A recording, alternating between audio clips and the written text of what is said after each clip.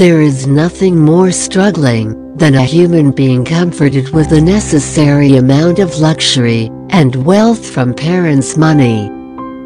It's all in those initial struggles that will determine your future. Some people are able to sustain life somehow, but very few of them are able to survive. You might have heard of the phrase rags to riches, but have you ever heard person becoming rich to a rag? A lot of people will ignore this, but analysts and future thinkers will always think about this in advance. As said, that time and money waits for no man. Similar is the tragedy of success. If you want to succeed, you need to maintain a certain amount of consistency, or else in the longer run you will fail miserably.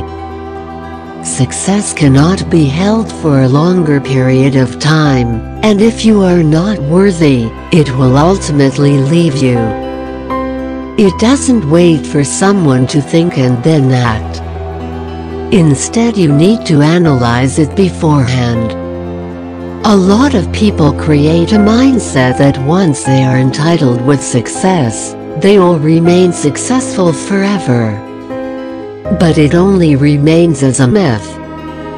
Success is a place occupied by no one. It's like a place where you need to satisfy certain conditions. If you fail to satisfy, then your competitor will move forward and occupy your position. It all depends on how you have maintained your results with time. You cannot act once and let it run by its own. Success in true meaning is not identified by the amount of time you have spent with it. People avoid failure because they don't want to be crumbled inside misery. But very handful of people understand that real growth starts from the misery itself. Even if you have a place of comfort and luxury, then don't fall over it. You never know that in future, will it be possible to hold the same amount of luxury and wealth.